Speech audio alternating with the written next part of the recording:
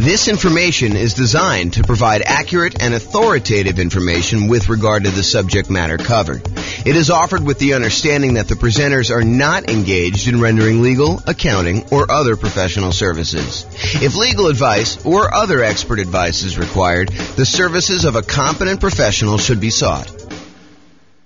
Welcome to the Savannah Real Estate Investing and Real Estate Financial Planning Podcast. Learn all about investing in real estate in Savannah, Georgia, with a combination of real estate financial planning and modeling with numbers specific to Savannah, plus syndicated, more generalized recordings of live and pre-recorded real estate investing classes, not all of them specific to Savannah. Be sure to stay tuned after the podcast for a message from our sponsors. So, creative financing and real estate entrepreneurship. I'm James Orr. So when I started putting together this series of classes, I wanted to cover all of the different real estate investing strategies. I did a single 2-hour class where I went through all the different strategies with like a big picture overview. But then my idea was to go through then and dive deep into each individual strategy, talk about those in detail, and then give you real numbers as to how that strategy might perform for you achieving financial independence with these kind of tools, whatever strategy we're talking about, and then compare those across different strategies. Like how does buy and hold compare to fix and flip or creative financing or house hacking or nomading? And so I wanted to go and do deep dives into each of the classes.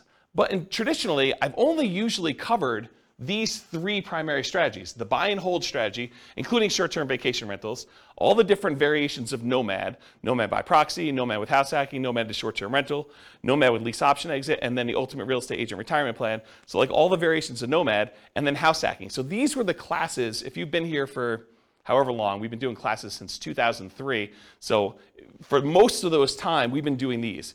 It's been really exceptional for us to go do classes on these other strategies. So tonight's a kind of odd class in a lot of ways because I don't typically teach creative financing. I've done a lot of creative financing, not recently, but I've done a lot of creative financing, especially early on in my career. And then like quick turning, flipping properties, BRRRR, wholesaling, options, option auctions, tax liens, and partnerships. So these are sort of like the secondary tier of class topics that I don't frequently teach, although in some cases I've got good experience in those, and especially with the modeling we do, I think you'll learn some stuff that you've never seen before. So these are sort of like the secondary ones, and so you're getting what I would consider like a secondary topic tonight. I think it's super interesting and probably a primary topic for a lot of folks, but not what we typically would cover in the class series. And then there's some stuff that we're just not going to cover, like real estate investment trusts. Go talk to a stockbroker. And then things like probate, short sales, foreclosures, and pre-foreclosures, those are really part of other strategies. They're not their own strategy by themselves. Like, someone who's in pre-foreclosure, they could be a good candidate for you coming in and buying the property creatively, but it's not big enough to be its own like 2-hour class, as an example. So that's sort of like the real estate investing strategies and what we've done. If you've noticed though, we've already covered a 2-hour version of buy and hold. We've covered a 2-hour version of nomad, a 2-hour version of house hacking. We're doing creative financing tonight. We did a 2-hour class on quick turning, flipping properties. We did a 2-hour class on the BRRRR strategy. I'm going to do wholesaling, options and option auction, tax liens, tax deeds, and then partnerships is next week. So you'll see that we're going through the whole kind of like pattern, the whole, whatever you call it. Oh, I don't know, the whole thing, whatever it means there. Any questions on this? All right, cool. All right. So I'm going to take some time to go over all the different types of creative financing and make sure that you got that. Did you guys all get handouts? If you haven't been to one of the like class where we've done these models before, there's some handouts for you. If you've been already and you don't mind, because some of them I don't know if I printed enough, but if you email me afterward, I'll give you a copy. But if you just do the one there, it's like a handout that goes over all the different strategies, and then a kind of like a strategy profile for filling out the strategy tonight, and then one for the loans, kind of goes over the different loans. So if you don't have those, make sure you get them. You guys should have copies, right? Yeah, they're the same as last time. They're not any different. They're all the same. Okay, so let's do creative financing. I'm just going to walk through all these different ones. And if you haven't been to a live class before, I'm really informal. So if you've got questions, please interrupt, and I'll be sure to answer any questions you have. If you need extra copies, go ahead and take them while I have them, if you need them, or if you need someplace to take notes. Okay, so creative financing. So let's start with owner financing. So owner financing is when the seller of the property, the owner of the property, acts like the bank they are willing to accept monthly payments or yearly payments or quarterly payments, whatever you guys decide to negotiate. But most of the time, it's going to be monthly payments. They'll accept monthly payments for you to acquire the property. There'll usually be a mortgage or deed of trust on the property, and you'll make payments to them based on your agreement, your loan agreement with them. And then once you've paid off the property in full, they will release their lien on the property, and you will be the complete owner. So you go to them, and instead of having to go to a bank separately and get financing, you ask the seller to carry back the financing. So you say, listen, Mr. Seller, I want you to sell me your property for $400,000, and I may or may not give you a down payment. You negotiate all that, and you may or may not look at my credit score, which is also negotiated, but then you make payments to them based on whatever interest rate you negotiate, whatever term of the loan you negotiate. So that's what owner financing is. Does anyone have questions on owner financing? It's a pretty straightforward one. Yeah? Does the seller have to have the loan paid off to offer that to the new buyer? That's a really good question. So the question was for the microphone, does the seller need to have their loan paid off in order to be able to offer owner financing? And so for the formal definition of what I call owner financing, yes. Otherwise, you'd be in what I call the wrap financing column here. So if you have wrap financing, then that would be where the seller has an existing underlying loan on it, and then they're wrapping that loan and accepting payments from you for a larger amount, and then they're using part of the payment that you make to them to pay the underlying loan that still exists on there. So my definition of owner financing is it has to be free and clear. My definition with wrap financing is you can get a seller to offer some type of seller financing, but they can wrap the underlying loan there. Or if the seller has the ability, they could pay off that underlying loan completely. Then the property would be free and clear, and then they could offer regular owner financing to you. Okay. Does that make sense? Yep. Okay. So going on to the next one, which is wrap financing. Wrap financing is when the seller has an existing loan on the property, and then they're going to willing to sell the property to you, and they're going to say, look, I owe $50,000 on a $400,000 property, but I will finance the full $400,000. I will collect a payment from you based on a certain interest rate and a certain time period for the $400,000 loan. But part of that payment you're going to make to me, I'm going to use that to pay that $50,000 loan that I still have on the property. So part of the payment goes to the seller, part of the payment goes to the underlying financing. At least you hope it does, because if they don't, that underlying loan could technically foreclose, and you could be kind of SOL. Okay? So wrap financing is when the seller has an existing loan, but then they otherwise wrap it. Now here's another interesting thing. Around here, we're going to talk about what subject to here is, and why don't I just talk about subject to here next. But subject to in Colorado, they want us to do those as wrap financing. They don't want us to do straight up subject to. They don't want the seller to just deed you the property and have no recourse if you don't make the payments. So they would prefer that you have the seller go wrap the loan so that if you don't make the payments, the seller can foreclose and get the property back on the thing. And you'll want to go talk to an attorney. We're going to have a slide up here in a little bit where it talks about going to talk to an attorney to make sure that you have the right paperwork and that you're structuring it right in your area. Because it's not enough for you to say, James told me this is how we need to do it, so that's how I'm going to do it. You really do need to go get advice from an attorney and make sure you structure this right. It's one of the costs for you to do creative financing. You need to go consult with an attorney and get everything set up correctly one time. And then if you decide you want to hire them for each deal, you can do that. If you think you know enough after you've talked to the attorney, when you got all your paperwork done right the first time, then you can decide to just do that yourself. That's up to you. All right, so let's skip down here to subject to, because I sort of told you that you need to do wrap financing instead of straight up subject to. So what is subject to? Subject to is buying a property where you agree to make existing payments on the underlying loan. So imagine you had a seller who was married, him and his spouse owned a property, and she decided to run off with the plumber. And so she left him. And he's like, look, I can't live in this house anymore. I can't afford to make the monthly payments. I'm going to move back in with my parents, try to recover emotionally and financially from this devastating event with my wife leaving with the plumber. I don't want this house anymore. I'm just going to let it go to foreclosure. And so you say, well, wait a minute, Mr. Seller. Instead of you ruining your credit and letting it go to foreclosure, why don't I come in and I'll just start making payments on your existing loan? And because you're disappearing to Florida, and I don't know where you're going to be, I mean, for all I know, you could totally go to South America or wherever and just disappear completely. I don't want to have this thing lying out here where I'm renting it from you. Why don't you deed me the property now, and I will make payments on your underlying loan, and I'll own the property, but the loan will remain in your name, and so you won't have a foreclosure on your record. You won't be late on this loan because I'll make payments on it, and everyone will be happy. And the seller says to you, if you give me $2,000 to help get me to Florida, you got a deal. And so now you bought the property subject to the existing financing. So you bought the property and you start making payments on that underlying loan. Does that make sense? That's what subject to is. It's buying a property and agreeing to make payments on the underlying loan. Did I go, if I'm the buyer here, did I go to the bank and get permission from the bank to make payments on that loan? I did not, okay? And most loans, I would say 99.9% of all the loans being made today have what's called a due on sale or due on transfer clause in them. And what that due on sale or due on transfer clause says is that if the seller transfers ownership of the property, that the lender has the right, does not have the obligation, but they can, at their option, decide to accelerate the loan so the entire loan is due and payable.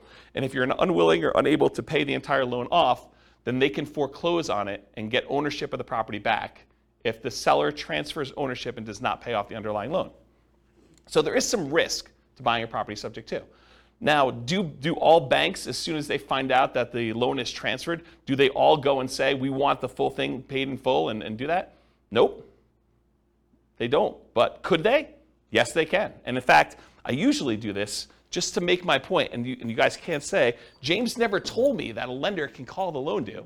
So for, 15, 20 years now almost, I've been teaching class since 2003, so what is that, almost 20 years? I always stand on a chair and I tell you, the lenders can foreclose on the property.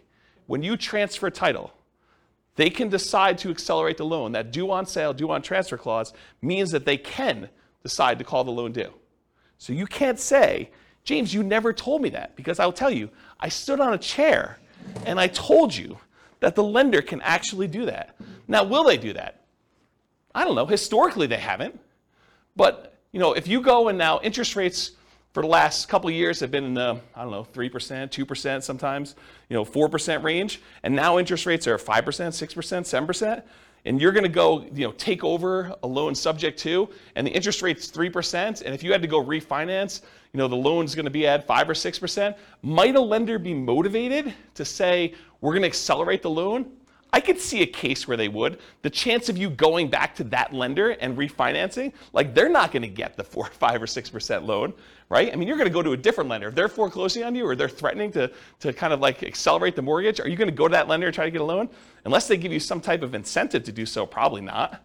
So they're not really probably going to directly benefit, but what if they had some motivation? What if they, thought for some reason getting this loan off their books was a benefit to them, and they were looking for a reason to get it off the books? Could they go and do that? Absolutely, okay?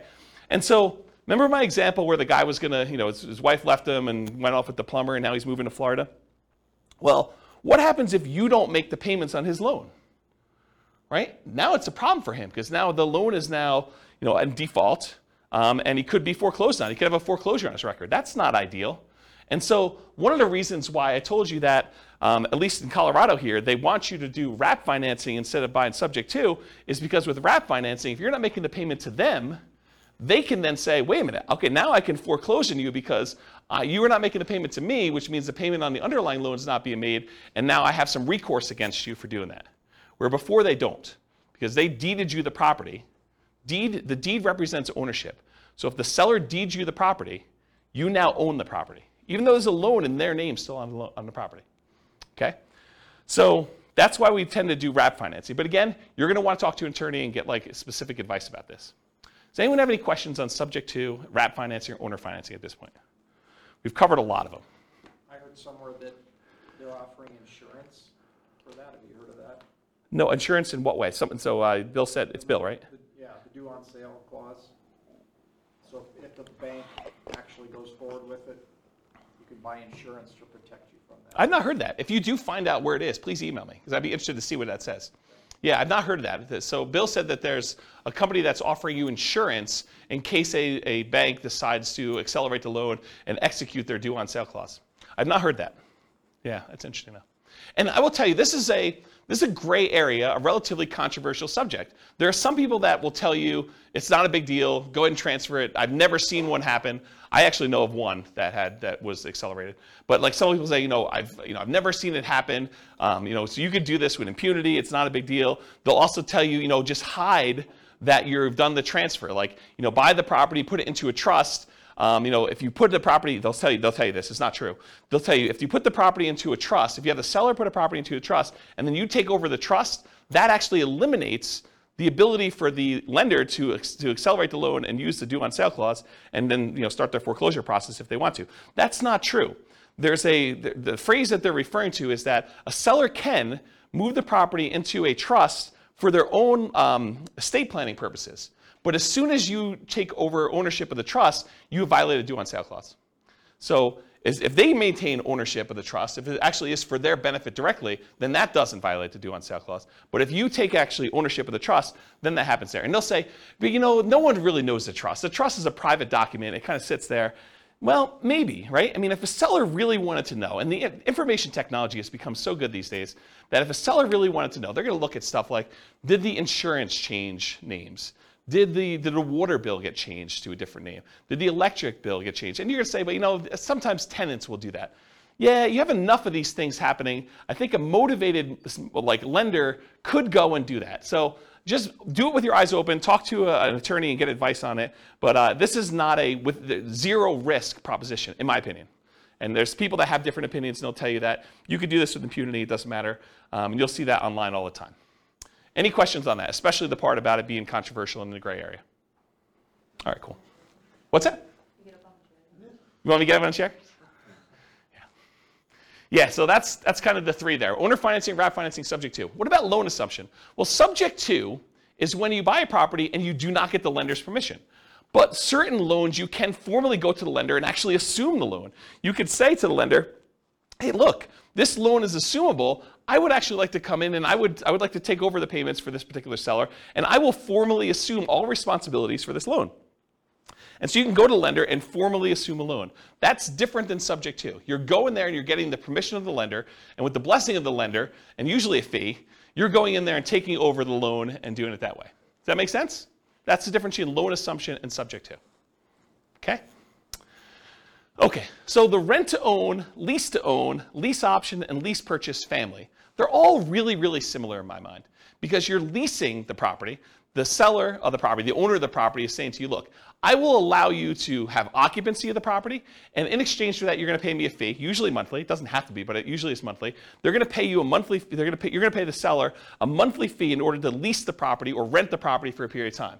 But then in addition to that, you agree with the seller, look, Mr. Seller, provided I pay the rent for the next year or two, how about you give me the ability to buy this property from you at some point in the future for some price that you've negotiated, with some terms that you've negotiated, like who pays what and when and how. So that is a lease option or a lease purchase or rent to own or lease to own type of situation. You're leasing the property and you have the right to buy the property at some point in the future. So a lease option is a lease agreement with an option agreement. You have the option to buy the property at some point in the future. You can choose not to exercise your option if you want to. That's what a lease option is. You lease the property, and at some point in the future, if it makes sense to do so, you can go and buy the property. Lease option. A lease purchase is a lease agreement with a purchase contract. And there's usually a little bit of a stronger implication in a purchase contract that says you intend to purchase the property. It doesn't mean that you have to, unless it's specific performance, in which case you could be sued if you don't perform. But in most cases, it's some type of lease purchase, and the purchase is usually based in some type of earnest money, where if you don't exercise the purchase contract, then you lose your earnest money. Although there's some ways you could write it where you don't actually lose your earnest money, but I think most of the time there's some type of loss there. So rent to own, lease option, lease purchase, they're all really in that same family. You're leasing a property for a period of time, and you have either the option to buy it or you have an implication to buy it with a purchase agreement. So those are what those are. Anyone have any questions on those? Okay. Agreement for deed, bond for deed, contract for deed, installment land contract. So when you buy your car, you don't actually own your car until you've made all the payments, right? You get the title at the end. Well, that's sort of what this agreement for deed, bond for deed, contract for deed, installment land contract are. You're making payments on a property over time, and if you fulfill all the payments in the terms of your agreement, then at the end of that, the seller is going to give you the deed to the property. You have an agreement to make payments, and then eventually get the deed. Bless you. Or you have an installment land contract. You have a contract for the deed where you're agreeing to do certain things, and at the end you get the deed for the property. So it's sort of like car payments for houses is the best way I can describe it. Okay? So those really are the 6 types of creative financing. Owner financing, where they don't have a loan, and the seller acts like the bank. Wrap financing, where they have an underlying loan, and the seller acts sort of like the bank, but there's a loan on the property. Loan assumption, where you formally go and assume responsibility from the loan with the lender. The rent-to-own, lease option, lease purchase family, where you're leasing the property and you have the right to buy it at some point in the future. The agreement for deed, contract for deed, installment land contract, that sort of family, where you are kind of like making payments and then you get the deed at the end. And then finally, subject to, where the seller just deeds you the property and technically, you don't even have to make payments on the underlying loan. It doesn't have to be that. You're just buying the property knowing that there are existing liens on the property. But in the overwhelming majority of the cases, you're going to agree to make the payments on that loan. You're buying the property subject to, and you're going to agree to the seller that you're going to make those payments. Any questions on those 6? Okay. So for tonight, I'm going to discuss those different strategies, and we're going to go into like all the different risks and is it scalable and all the kind of different characteristics of doing these strategies. But I'm going to talk about things, and I have to generalize in order to do it. Are there exceptions to what I'm going to say tonight? Could you say to me, but James, what about this really weird situation where this happens and this happens and this happens? Isn't that sort of different than what you're saying? Absolutely. I can't cover every possible situation that comes up. So there are exceptions to everything I'm going to say. And I've tried to be comprehensive and include everything I can, but it's not possible to do that. There are exceptions to everything. So you can find a deal or structure a deal to make choices that are not in line with what I have defined here. And beware, just because you don't think there's a chance that X can happen, it doesn't mean that it won't happen. This is designed, in my opinion, to be a starting point discussion to help you make better investing decisions on your own with additional knowledge. This is not like the end of your education. And at a minimum, in my opinion, in order to do any creative financing deals, you should budget talking to an attorney in your marketplace who like specializes in doing creative financing to make sure you're doing it right in your marketplace. You should not say, James told me this, therefore it is 100% correct in my marketplace. Okay? Do your own research. All right, so creative financing variations. So if you have your handout with you, the one that has like like all the different creative financing things on here, you'll notice at the very top is a quote. It says, what's a strategy? A strategy is a unique combination of entry, holding period, and exit. So how you get into a deal, the period of time or how you hold the property, and then how you get out of a deal. Okay? So entries can be any number of the creative financing options. You could buy a property using lease option, you could buy it using subject to, you could buy it using wrap financing, you could buy it with owner financing. Those are all examples. A holding period can be dictated by the type of financing you do. If you have a lease option on a property and your lease is 2 years long and your option agreement is 2 years long, you're not holding it forever. You have a 2-year period. So the type of acquisition financing, the type of entry you use can dictate exactly how long your holding period is. An exit is not usually hold forever with all the creative financing. It's really, really rare. The exceptions are probably loan assumption, maybe the agreement for deed family, and owner financing, where those could be hold forever if that's what your agreement with the seller says. If the seller expects to get payments from you for 30 years with owner financing, then maybe it is hold forever. But the majority of these other creative financing strategies, lease option, lease purchase, subject to, wrap financing, in most cases, you're not holding those forever. Those are like short-term holding periods. And by short-term, I mean a few years, 5 years or so is kind of like the limit for those. Can you hold them longer? Sure. But I think the longer you hold them, the more risk exposure you have for these properties. And maybe I'm thinking about this wrong. And some people would probably argue I am thinking about it wrong because they would argue, hey, look, if they haven't done a due on sale or due on transfer clause acceleration for the 5 years, then they're probably not going to do it at all. But I don't know. I don't like having all these different loans out there and having the ability to have them call due at any given time. That's just not a strategy that I'd want to do. So exit is not usually hold forever. Often lease option exits from any creative financing is what people will use. So they'll go buy a property using one of the creative strategies, and then they'll immediately turn around and offer it on a lease, on a lease with an option to their tenant buyer. So they'll put someone in there who's going to lease the property from them and expects to buy it from in a year or 2 or 3 or whatever it is down the road. Okay? So that's usually what a lot of creative financing sellers, creative real estate entrepreneurs would structure their deals. They would acquire it creatively, and then they would immediately sell it to a tenant buyer in some form or another. Now, you can do these in your local market, but you can also do these remotely. If you happen to be in a market where a lot of these other strategies are really hard to implement, this is not a strategy that you have to move into a property. It's not like doing nomad or house hacking, where you have to live in the property. These can be done remotely. It involves different skills. I mean, to be able to go buy properties creatively in a different city is different than trying to do it here locally, where you can sit down across from the seller and do it all. So yeah, you can do it locally or you can do it remotely. They can be properties of any type. Doesn't have to be single family homes. Could be duplexes, triplex, fourplex. Could be commercial buildings. Could be industrial buildings. Could be anything. We're going to tend to focus tonight on single family homes. And then this is an interesting one. And if you're interested in it, you probably should look into it more. But Richard Roop used to teach a strategy called the ultimate strategy, which is a variation on owner financing.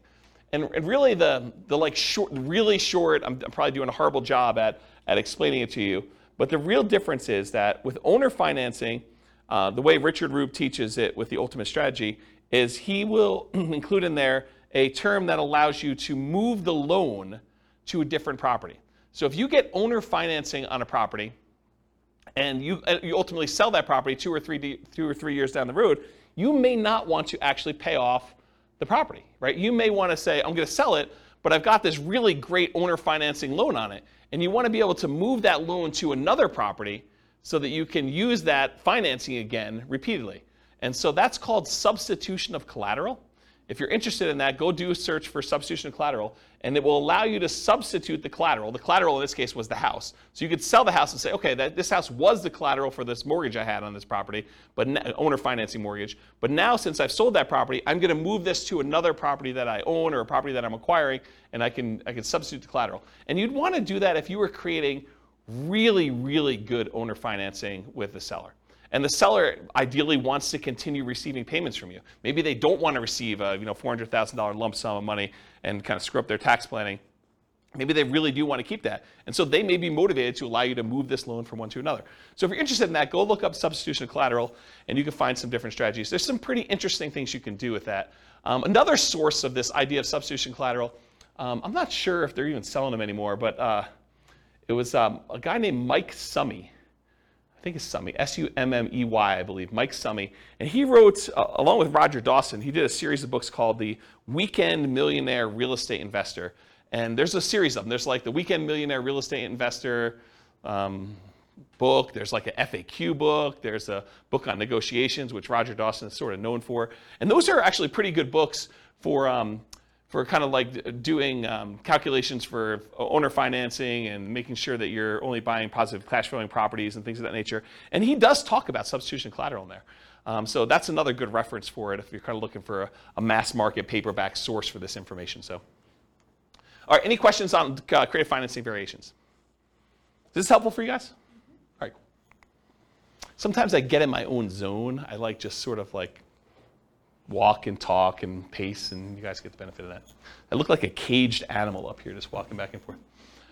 All right, so is real estate, is like all the creative financing stuff, is that like a real estate investor strategy where someone is deploying money and they're expecting to get a return on their money? Or is it more of like an entrepreneurial, like a real estate entrepreneurship sort of thing where they're actively doing work and they're expecting to be earning money for the work and labor that to do it? Maybe there's a little bit of money involved in there, but primarily it's like the effort and the labor doing it. What do you think? For creative financing, is it usually like I'm deploying a large amount of money, or is it usually like I'm out there hustling and doing work and trying to convert that to big chunks of cash in some form or another? What do you think?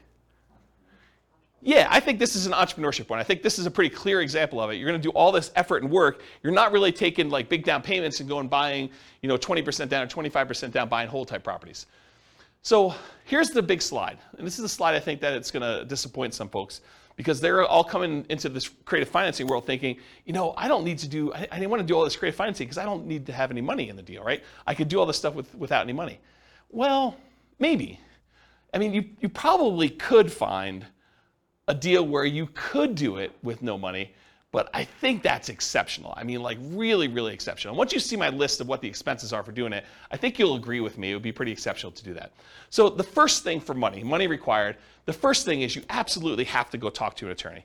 I think anyone who is going to go try to do these deals without having a consultation with a local attorney who specializes in some type of creative real estate financing, I think that's a huge mistake. I think you could easily lose a lot more money than you could possibly make on this deal by screwing this up. And so it pays to go have a 1 hour, 2 hour, 3 hour consultation. It'll cost you, I don't know, $500, maybe $1,000. But if you think about it in terms of being able to acquire deals creatively now, I think that's a worthwhile expense to do that. So number one, you need to have a consultation with a local attorney to get the correct paperwork and advice on how to structure these deals. Because if you hadn't come to this class or listened to this episode in the podcast later, you would think to yourself, oh, I'll just buy subject to. I don't know about this whole wrap financing thing. I didn't realize that was going to be a big issue. And it's not an issue until it is, right? It's not an issue until something happens where now the seller feels like you screwed them, and they go and they talk to the Division of Securities, or what do they call the people that are looking out for the consumer's welfare in like the state? Anyone know what that division is? It's like the Consumer Protection Department or something. I don't know what they call it. But if they go complain that you're doing this kind of weird stuff, and a kind of government agency with unlimited resources and trying to make a lesson of you, I don't know. I'm not sure I'd want to be on the other side of that. So I think you want to go talk to an attorney, make sure you structure this correctly, get the right paperwork for your city, make sure you're doing it right. So that's money required. And I think if you're doing your first deal, I think you could structure this in a way where that becomes almost a cost of doing the deal, right? You can come to an agreement in kind of spirit with the seller and say, look, seller, so once we come to an agreement on paper, I'm going to go meet with the attorney and have the attorney draft this up the way it's supposed to be with legal paperwork. And that sort of becomes part of your acquisition for the property on that first one. You don't have to do it ahead of time, although I probably would. I'd rather spend the money up front and know exactly what I'm doing rather than wait till the last minute and try to structure it that way. Okay, so money required, consultation with local attorney to get correct paperwork and advice. The next thing is, how do you find these deals? We're going to talk tonight, I have a few slides on marketing. We're going to talk tonight about lazy marketing versus poor marketing. Lazy marketing is where you're willing to spend money in order to get deals flowing to you. That's lazy marketing. Poor marketing is where you're willing to put in effort, time, in order to have deals that you go out there and find. Okay, and I have a couple slides with examples and I'll go into that. But if you're not going to do all poor marketing, which you're going to get tired of doing this if you've never done this before, to go try to find deals using the poor strategies, it's very, very labor intensive, and I don't think it's very much fun personally. But I think eventually you want to get to the point where you're doing lazy marketing, you're putting out marketing, spending money to do things, and having deals flow to you. So I think you're going to need to have money, bless you, I think you're going to need to have money set aside, marketing, in order to find or acquire the deal. So you're going to spend money in order to acquire the deal. And I'll tell you my assumptions for what we do when we get to the numbers later tonight. Okay, so that's marketing to find or acquire the deal. In addition to that, you're going to need some type of money to capture the deal. You're going to need earnest money or an option fee. If you're doing a lease option with the seller, you need to pay the seller an option fee in most cases. Some people will teach you online, you could do this really cheap. Give the seller $20, you're good. Still $20. And I think most sellers are probably going to want a little bit more than that. You'll open yourself up to more deal flow if you're willing to do the deals that require more money. If a seller says, look, I can't do this deal unless you give me $2,000. If you don't have $2,000 to do the deal, you can't do that deal, right? You can try to wholesale it or something like that, but you can't do the deal if you don't have money. And so what happens to the sellers that are like, look, I've got a ton of equity in my property. I just need $20,000. Otherwise, I'll let you buy my property subject to, or wrap financing. Well, you have to have the $20,000 to do that. Otherwise, that deal was dead to you. It wasn't a good enough deal. Does that make sense? So by having some money, you open yourself up to an additional number of deals or additional percentage of deals. So you need earnest money or an option fee or something like that. I think that's part of the money required to do that. Sometimes you'll need a down payment. If you're doing owner finance, the seller says, look, I'll owner finance this property, but I want 5% down or 10% down or 20% down. I need a certain amount of money to do X. My daughter's wedding. I need to pay for school for my kid in college. And so I need $25,000. Otherwise, I'll accept payments over time, but I need a certain chunk up front. And so this is all negotiated, but you might need money for down payment. And if you're taking over debt, if you're agreeing to make payments on a seller's loan, a lot of times you'll say, look, I'm going to buy the property on the first. Well, technically, for the seller, the payment on the first really pays their mortgage for the previous 30 days because mortgages are paid in arrears. When you get a brand new mortgage, you don't make a payment on day one. You make a payment 30 days after. right? You live in the property for a month, and then you make the payment for the period of time that you lived in before. But sellers don't remember that, okay? When you go and you buy a property from them on the 1st, they're thinking you're making that mortgage payment on the 1st. Okay, so when you go and you take over a loan, a lot of times you're not in arrears. You're making that payment looking forward, almost as if you were a renter. Sometimes you'll need repair costs. So, try to think you're gonna be able to do these deals with no money. A lot of times you're gonna go on a property and, a lot of times the seller is motivated. They haven't been doing maintenance on the property. They haven't been taking care of the carpet. They haven't been taking care of the kitchen. They have a whole bunch of little fixer-upper sort of things, $500, $1,000, $2,000, paint, things like that need to be done in the property. So sometimes you'll need massive repairs if something needs really serious fix-up. But in most cases, even relatively pretty houses, if a seller is motivated, a lot of times they're motivated. They've been motivated for a little while. They haven't been doing things. Or sometimes you have to make up back payments on a loan. They're 2 months behind on their mortgage. They're willing to come in and let you take over payments on their existing loan, but the reason they're able to do that is because they're going to be foreclosed on otherwise, and so you need to make up 2 months worth of payments. Does that make sense to everybody? Okay. You'll need some closing costs. I think a lot of attorneys are probably going to suggest to you that you close this at a title company or an attorney's office, depending on what is customary in your marketplace. They don't want you to do something at the kitchen table and bring in a mobile notary and have them doing something, because a lot of sellers don't realize that they're transferring ownership of their property if you do it at the kitchen table. They want you to go down to a title company and have it done legitimately. And you probably should buy title insurance in a lot of cases. So you'll need to have regular closing costs in order to acquire some of these deals, especially if your attorney suggests you do that. And then finally, once you acquire the property, there's some expense to holding the property while you're marketing it to find a tenant, or the marketing itself in order to find your tenant, or your tenant buyer. If you're going to put a tenant in there who's going to buy it from you, you need to spend a little bit of money in order to find those people. We've kind of gotten spoiled in some ways with a market that's ridiculously hot, that we forget that it's not usual to kind of put a property up and have it occupied in like a week. Sometimes you're holding a property for 60 days trying to find a tenant or tenant buyer. Sometimes it's longer than that if you're not really doing what you're supposed to do, or it's priced too much or whatever. Okay? So realize you probably need to have some holding costs or marketing costs in order to acquire your tenant or tenant buyer, and be prepared for that. So can you do this with no money? Maybe, but I listed out all these reasonable expenses for you. I don't think there's any on here that you're like, well, you just made that one up, James. These are like legit costs you have, right? So, and I'm not even putting in here reserves, right? So, I don't know. I think a lot of people are attracted to creative financing because they're like, I could do this with no money, but I don't know if that's true. Can you do it with less than 20% down if you're kind of comparing it to putting 20% down to buy a property, a traditional buy and hold property? Sure. Is it going to be 5% of the purchase price? I think you could start pushing toward 5%, with some of these costs.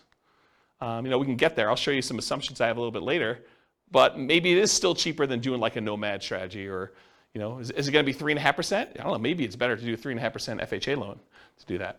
Okay. Anyone have questions on the financing stuff? Is that helpful? Is that like a surprise to folks? Not what you were expecting when you came in? Everyone knew this? You've heard me talk about it before already? Okay. It's this fine line between, I don't want to discourage anybody, right? Like I want to be encouraging and tell you, you could do this. You go get advice from an attorney, and you can go out there and you could do these deals. And I'm going to show you some numbers that you're going to be motivated to do it, right? Because you're going to see the numbers, you're like, holy crap, this is awesome. But to go think that it's awesome and that you're going to be able to do it with no money, I'm not so sure that those are compatible thoughts. And so I'd rather be realistic and have you go into it knowing that you're going to need to put some money into this and get it working than to think that you're going to be able to do it with no money down and be really frustrated when you find deals that all require some money and you're spinning your wheels and not able to get any traction. Yeah, question? Like maybe naive, but so yeah. Some of this creative financing methods, let's say you were combining this with nomading, yep. You can only get 10 like conventional loans. Would these be considered against those loans, or would this be kind of depending on how you write it up? How does it count? Yeah. So it's a really, really good question. So the question for the microphone is, if you're going to do creative financing, do those loans count on your record for being able to get additional loans? If you're limited to getting 10 loans buying traditional, like buy and hold properties, non-owner occupant. For the owner occupant ones, you're not limited to 10, by the way. Yeah, but for like traditional 20% down investor loan, a lot of times you're limited to 10, then you got to switch over to some type of portfolio loan in order to do that. So do these creative financing ones count? And it's weird because some lenders will tell you absolutely, especially if they appear in your tax return, right? They'll show up on your tax return and you're like, I'm responsible for this loan. I've been taking the deductions for it and everything, and they'll say, this sort of counts. Other lenders will say, hey, if it's not on your social security number, it doesn't count for you. And so some investors will actually buy these in the names of LLCs or something like that, and they'll have the LLC be the owner of it. It's not on their social security number. It's not a loan on their name, and it'll be on the LLC's tax return and stuff like that. But you're going to want to check with the lender to find out. But it's this weird gray area as far as that goes. Now, if it's owner financing, I think that's pretty clear, right? If it's owner financing and it's in your name, I think that's pretty clear. If you're buying something like subject to, that starts getting a little bit weirder to do it. But one of the great things about structuring these is it doesn't have to be you individually that's buying the properties. It could be an LLC or your IRA or your 401k or something like that in order to be able to acquire these properties. And then you're sort of in this area where do those count or not for stuff, yeah. So I wish I could answer you directly and tell you definitively, yes, it's like this, but I think it's going to be how a lender looks at it. And I've seen lenders do weird things with commercial loans too, where they will not count commercial loans against you, and then other ones will want to. So it may be just that particular underwriter, and yeah. If there's a lender listening to this, please reach out and let me know what the thoughts are, because I don't know the answer to that, and I'm not a lender. Does that not answer your question appropriately? Yeah. Okay. Okay, good. Any other questions about the money? All right, cool. All right, so these are the 3 slides on marketing. I'm going to do an entire separate 2-hour class on motivated seller marketing, how to find off-market deals. But this is what you get tonight. So motivated sellers for lazy and poor folks. So lazy methods: more money than time. It's easier to scale up in size.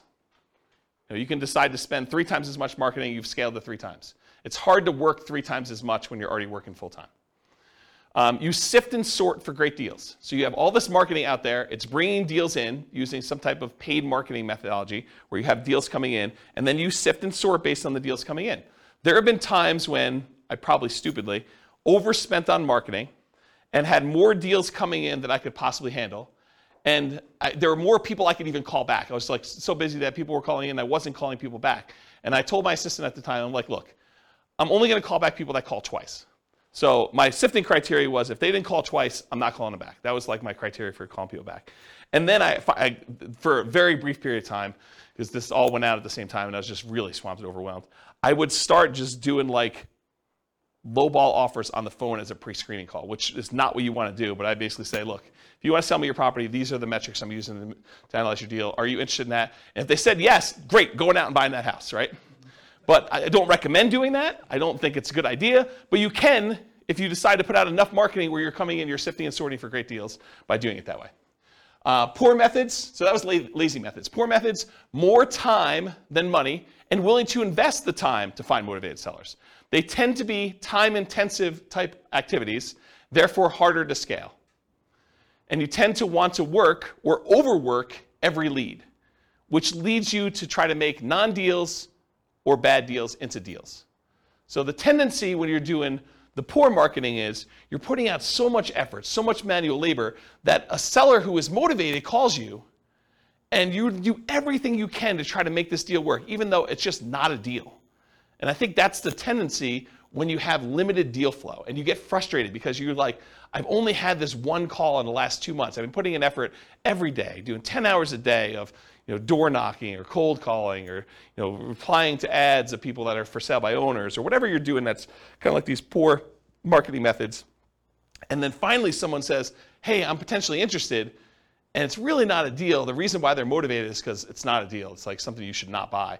But like you try to look at it from every angle. You're like, I must not be looking at this right because this is the only one I've got, so it's got to be a deal. There's, like the old joke about, there's got to be a pony in this, thing somewhere, right? Like you're trying to find something to make it work, but it's not, okay? Now there can be some overlap between the two. For example, some people might consider bandit signs, the little signs you stick out in the medians of the roads, or the neutral grounds for people that live in areas where they call them neutral grounds. But you kind of put them there and they say, we buy ugly houses or something like that. So some people would consider those more of like a lazy method. Some people will consider them more of a poor method because they're out there like manually putting them in the ground. And I don't know, it's sort of like in the gray area for that. Okay, so let's talk about some lazy methods. Lazy methods, again, are the ones where you're being lazy, you're willing to spend money. So billboards and bench signs, car signs, like the magnetic signs you put on your car or car wraps, any direct mail, postcards, yellow letters, handwritten yellow letters, probate letters, all examples of direct mail. Websites, pay-per-click, where you actually pay Google or some of the other search engines that when someone searches for sell my home fast in whatever your city is, that you come up, your website comes up, and every time someone clicks on your ad, you pay a fee to them. Voice or text broadcasts, where you're doing outbound voicemail blast that says, hey, I'm interested in buying your home, give me a call, and then lots of voice broadcasts or texts that say, hey, I'm interested in buying your home, text me back or call me at this number. Those are variations of lazy methods. Newspaper advertising, although newspapers are not nearly effective as they once were. Although, you probably could find like one that does work. Radio and television ads, and Yellow Pages, which again, who uses Yellow Pages these days? But I wanted to be comprehensive, and this is an old list that I used to teach in a class a while ago. Any questions on lazy methods? Okay, poor methods, bandit signs, those little yellow signs or white signs you put sort of in the median or neutral ground, and kind of says we buy houses or we take over payments and buy a house any condition, cash for house, cash for keys, stuff like that. Business cards, you're putting out business cards, hand them out. People that you meet, contacting for sale by owners, getting on the phone and dialing, going door to door, stuff like that. Door knocking, door-to-door flyers, door hangers, and sticky notes, any type of door-to-door guerrilla type marketing. I consider that more of a poor method. Driving for dollars, looking around for properties that are obvious in need of repair, or they've got 37 old newspapers laying in the driveway, or 57 pizza hangers on their front door. It's obvious no one lives there and the house is abandoned or something. You drive around looking for houses like that, and then you try to track down the seller, contact them, and ask them if they're interested in selling their house. That's a strategy. Flyers and the free flyer method. So you could put out door-to-door flyers. I think that was already on there. The free flyer method is you can go and contact 3 other businesses in the area and have them all agree to pay for a half page of a flyer. And you can charge them 1/3 of the cost for the flyer so that it covers all the printing for you. And then you go around and do door-to-door where you put up all the flyers, or you have them cover 1/3 of the cost of the printing and someone to deliver them for you. And you basically get the 4th spot on that 2-page thing for free. So it's a way for you to have an unlimited budget for doing marketing where you're getting 3 other businesses, the pizza company, the plumbing guy or AC guy or something else, the weight loss guy, and they're all like on there and they're trying to sell their product or service, and you're one of the 4 on their advertising, and you do as much free advertising as you want doing that. That's what the free flyer method is. And then networking, telling people, what do you do? I buy investment properties. Someone is needing to sell their property, I can help them sell their properties, that sort of stuff, elevator speech. Sometimes you can find properties through real estate agents. I have bought properties creatively through real estate agents. It's hard to do. You can do it though. Posting ads, going on sites like Craigslist or something like that in order to find potential deals there. Promotional clothing, we buy houses type shirts or things like that. Real estate wholesalers and bird dogs, you can find deals that way. And then your website, if you're willing to do search engine optimization, write content, or do social media marketing, you can find deals that way as well. So those are all like more the poor methods where you're putting in more labor in order to find deals. Does that make sense? You guys understand the difference between lazy methods and poor methods and why I differentiate them and kind of how they work and scalability and stuff? Good? Cool. Credit required. So do you need credit in order to buy properties creatively? Strict question. Because you have to negotiate with sellers. So really, it's not automatic that the seller is not going to want to check your credit. I think that a lot of sellers, especially sellers who are motivated, are not going to need to check your credit. But I think that there are some sellers who are not motivated and they own their property free and clear, and they may be a good candidate for owner financing, who may say, yeah, I'm willing to owner financing for you. How's your credit score? And you tell them it's good. You want to check my credit? And they're like, yes, I do. It's a requirement for me to do owner financing with you, and they're going to want to check your credit, and so that becomes a requirement. So if you don't have good credit, you can't do those deals. Or bring in a partner. That was a pause for a drink. So transactions tend to be negotiated with the seller, so credit required is often a negotiation between you and the seller. There is a greater chance of finding options that do not require you to have personal credit with creative financing directly with a seller, especially if you're helping a seller solve a problem, if they're motivated in some form and they've got an issue that you can solve. Okay? This also opens up that since you don't need your personal credit to do it, you can buy in the name of an LLC or company if you want to structure things that way, or trust, or your IRA or your 401k, which we'll get to here in a second. Any questions on credit required? Cool. So skills required. So what do you need to know? What do you need to be able to do in order to do creative financing? And I think this list is a lot longer than a lot of other strategies because there's a lot more moving pieces. So the primary skills required for creative financing are, number one, you got to find deals. So a lot of times that means you need to have marketing skills. Because this is not like, you're trying to do traditional buy and hold, you're looking in the MLS, and all you got to do is keep looking at the stuff until you find one that works where you run the numbers. Now you got to go out there and actually get deals. You got to create motivated sellers. You got to go find them and identify them and have them call you or call on them. So finding deals, you need marketing skills. You still need to be able to analyze deals. And analyzing deals for creative financing, it adds an additional layer of complexity. It's not something you can't learn, but it's not as straightforward as just, I'm going to get a 20% down loan. Do I like the cash on cash? Do I like the internal rate of return? Am I looking at those numbers? It's a little bit more nuanced than that of how you structure it, how you run the numbers. Once you've done it a few times, it's pretty easy. So you need to be able to do a deal analysis. In some cases, you'll need to do rehab estimating, going into a property and finding out how much it's going to cost to get it ready to rent or a tenant buyer. You need to do cash flow estimating, figuring out what the rent's going to be on that and doing those calculations. And in a lot of cases, you may need to estimate value to find out what you're going to sell the property for to your tenant buyer and what you're going to be able to buy it for, and is that a good enough deal? And is that reasonable? Will the property appraise when your tenant buyer goes to get a loan on it and cash you out? And so I think you need to be able to estimate values of properties. If you're doing traditional buy and hold, you may not need to do that at all. So it's an additional skill.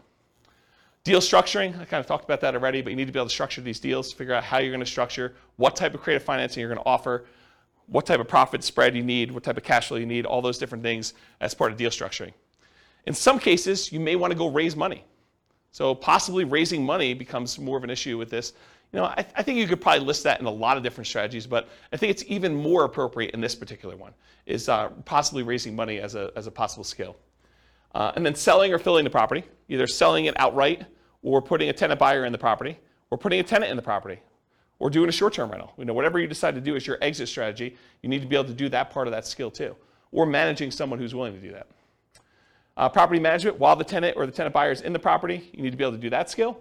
And it can vary. The skill is either you doing it yourself and all the skills needed to do that, or hiring somebody else like a property manager and then being able to manage the property manager to do that.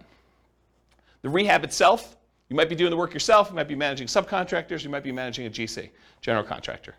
So you'll need those skills too. And then this is it's deceptive, right? But I think this is a sales job. Being able to go out and, quote, sell the seller on why your solution is a good solution for them and talk to them about the pros and cons and the benefits of doing that and how it's structured, and that's sales skills. So you need to be able to go sell the seller. So it's a sales job to do this. And then of course, once you get the property, selling it to the tenant or the tenant buyer, I think that's a sales job as well. So despite what a lot of folks think, this is a sales job. And then you need to do all these other skills on top of that. Okay. Any questions on skills required for doing creative financing? Nothing? I got no questions. I would just recommend, if you're marketing, you're reaching out to sellers to have a good CRM. That's a big thing about managing your contacts, when you contact them, how often you contact them. You can also figure out your KPIs. Basically, you figure out how much it costs to get a deal in the contract. So those are some pretty important things. It's Taylor? Yeah. So Taylor just said, for the microphone, because it's hard to pick up on the mic, Taylor just said if you're going to be contacting sellers, it's important to have a CRM, customer relationship management software, that keeps track of who you called, what you said, information about them, the situation, last time you called them, things of that nature. And then you could go and start looking at key performance indicators, what you call KPIs, in order to determine what your cost is to generate a lead, what your cost is to close on a deal, what your cost is to put a tenant buyer in the property, and all those things of those nature. I don't know if I'll cover it in the marketing class, but I do have a class I taught before, and I have a spreadsheet that allows you to analyze the entire profitability of the entire business model for doing off-market deals, where we talk about all the different steps, the stages of acquiring properties, how much time and how much money you spent in each stage, and then on the output side, what the profit was on that deal and how much time and everything was spent in those things too. And you can go ahead and change the inputs of all the different marketing you have, and it will trickle out and do it'll do calculations to show if you go and spend $2,000 on postcards instead of $1,000, how that kind of impacts the number of calls you make and the number of credibility packs you send out and the number of motivated seller presentations you've made and follow-up calls and closings and then all that, how many deals you end up with. And so it does all those calculations for you and it shows you your overall profitability. And if you haven't done that before and you're really going to do this business model, I would strongly recommend it because it kind of gives you some insight into how to do it. So thanks, Taylor. Any questions on skills? Cool. Stability. So I went and looked up his name, Shane Parrish from Farnham Street. After like 4 classes not knowing his name, I feel embarrassed, but so I went and looked up his name. So he wrote a blog post, and he talked about this idea of things that are actively or passively stable. And the examples he used in the blog post was a boat. A boat, if you're on a boat and you don't do anything, you're not going to drown, right? The boat's just going to kind of bob up and down. So that is passively stable. It's stable. You don't have to be actively doing anything to remain stable there. But a jet fighter is actively stable. If you don't take your hands off the controls, you don't do anything in a jet fighter, you're going to crash, you're going to die. Right? And so the idea is that are things actively stable or passively stable? And real estate in general, I think, is actively stable. If you don't do anything to your properties, if you don't like pay any bills or anything like that, you don't pay your taxes, you're going to lose the property. They're eventually going to take over the property from you for a non-payment of property taxes. But on the spectrum, though, there's like certain strategies that are more actively stable than others. And so I think creative financing is a very active type of strategy where you have to be doing things with the properties, otherwise you're going to get a lot of trouble.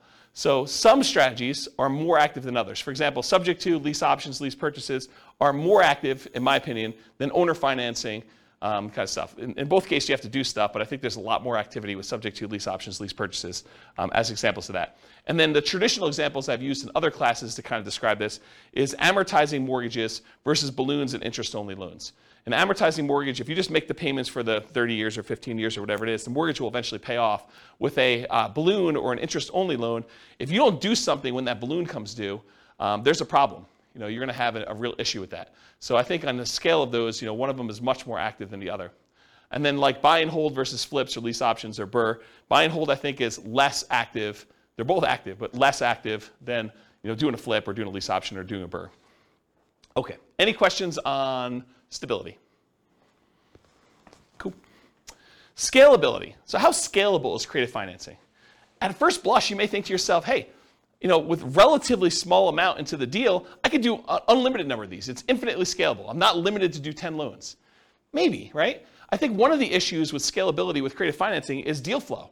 Are you able to find enough deals to make this work? Maybe, maybe not, okay? And to a lesser degree, the down payments and reserves you need in order to do these deals. That's going to become a big factor when I run numbers here in a little bit. You're going to see that if we actually reduce the amount we need in reserves, we do a lot more deals.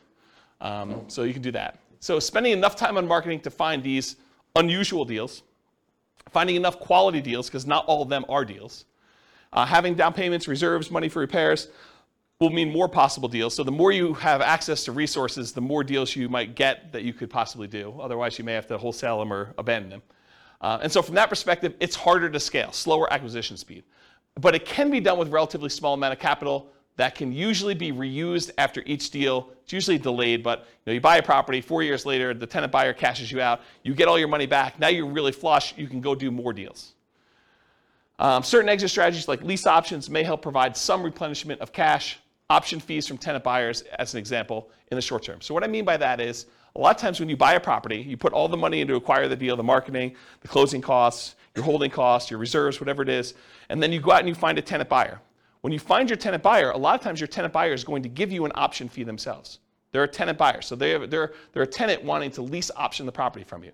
So they may give you $500, $1,000, $5,000, $10,000, $20,000, $30,000, whatever it is that you negotiate with them in order to have the option to be able to buy the property. And that usually does get applied toward them purchasing it, but it's money you can use right away.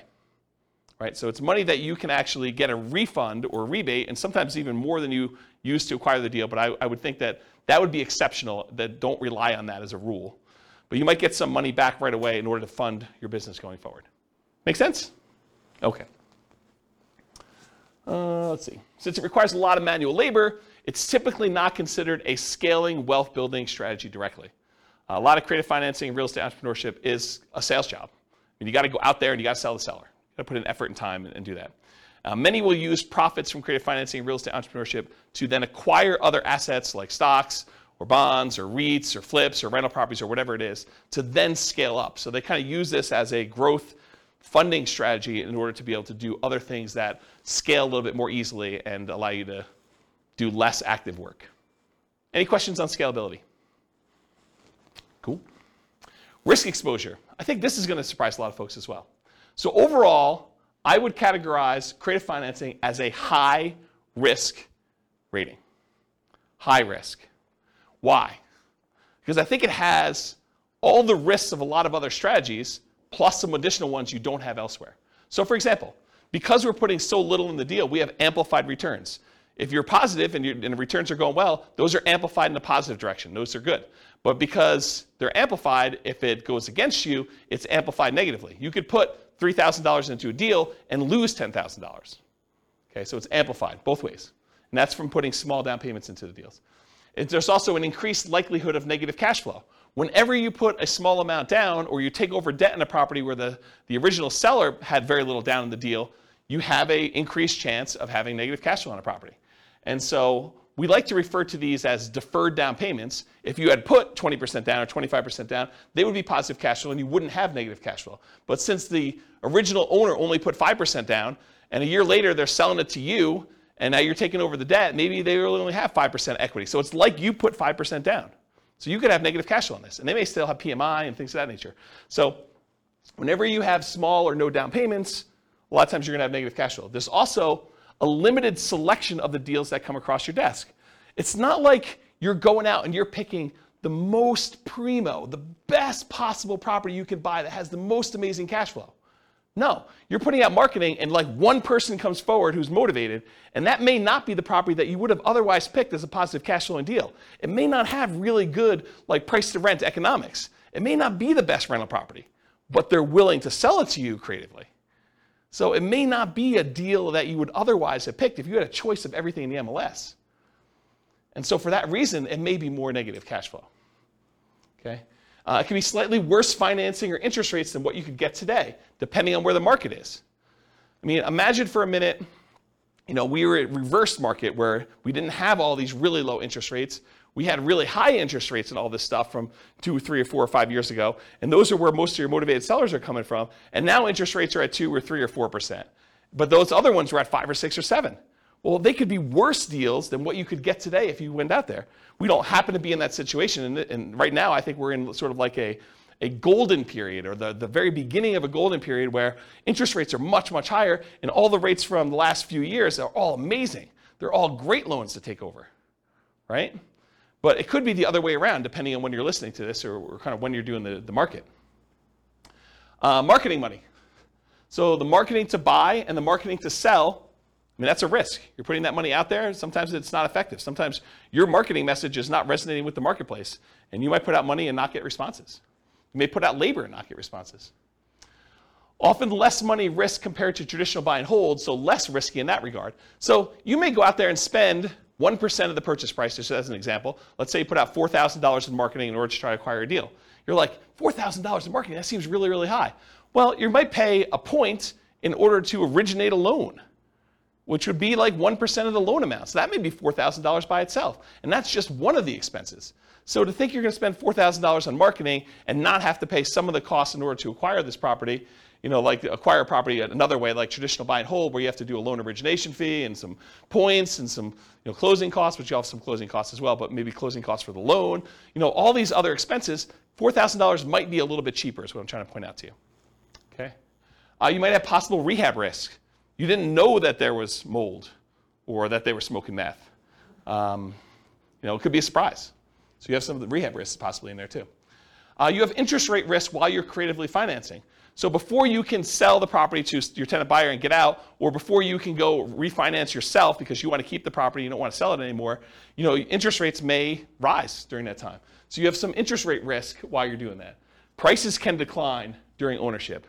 You bought a property at a 5% discount and property values went down, since you acquired it. That's a risk you have. And rents could go down. You have a potential for rents going down as well while you own the property. So I think you have those risks. I mean, these are not unique risks to this strategy, but they are risks of this strategy. And I think you have some that are unique to this, which I'll get to here, but they're like not all unique to this particular one, right? Some of these price decline during ownership or rent decline, and I think that's any type of buy and hold. In some cases, you might have your credit at risk. If you're going to get owner financing and they want you to personally sign and personally guarantee the loan, now you have your credit at risk for doing that. If you're doing loan assumption, that's credit at risk, right? You went and you got the formal assumption of the loan from the lender. I mean, now your credit's at risk. Let's see. Your reputation at risk. If you tell the seller, look, I'll make payments on your underlying loan subject to, and you don't do that, that's a problem. That's your reputation. And then you have all the typical tenant and property management risks. So all the ones you would normally have buying a property and renting it out. And then you have the risk of loans being called due, which I think is relatively unique to this. If you're buying a property subject to, they could call the loan due. And you got to figure out what you're going to do if that happens. Any questions on risk exposure?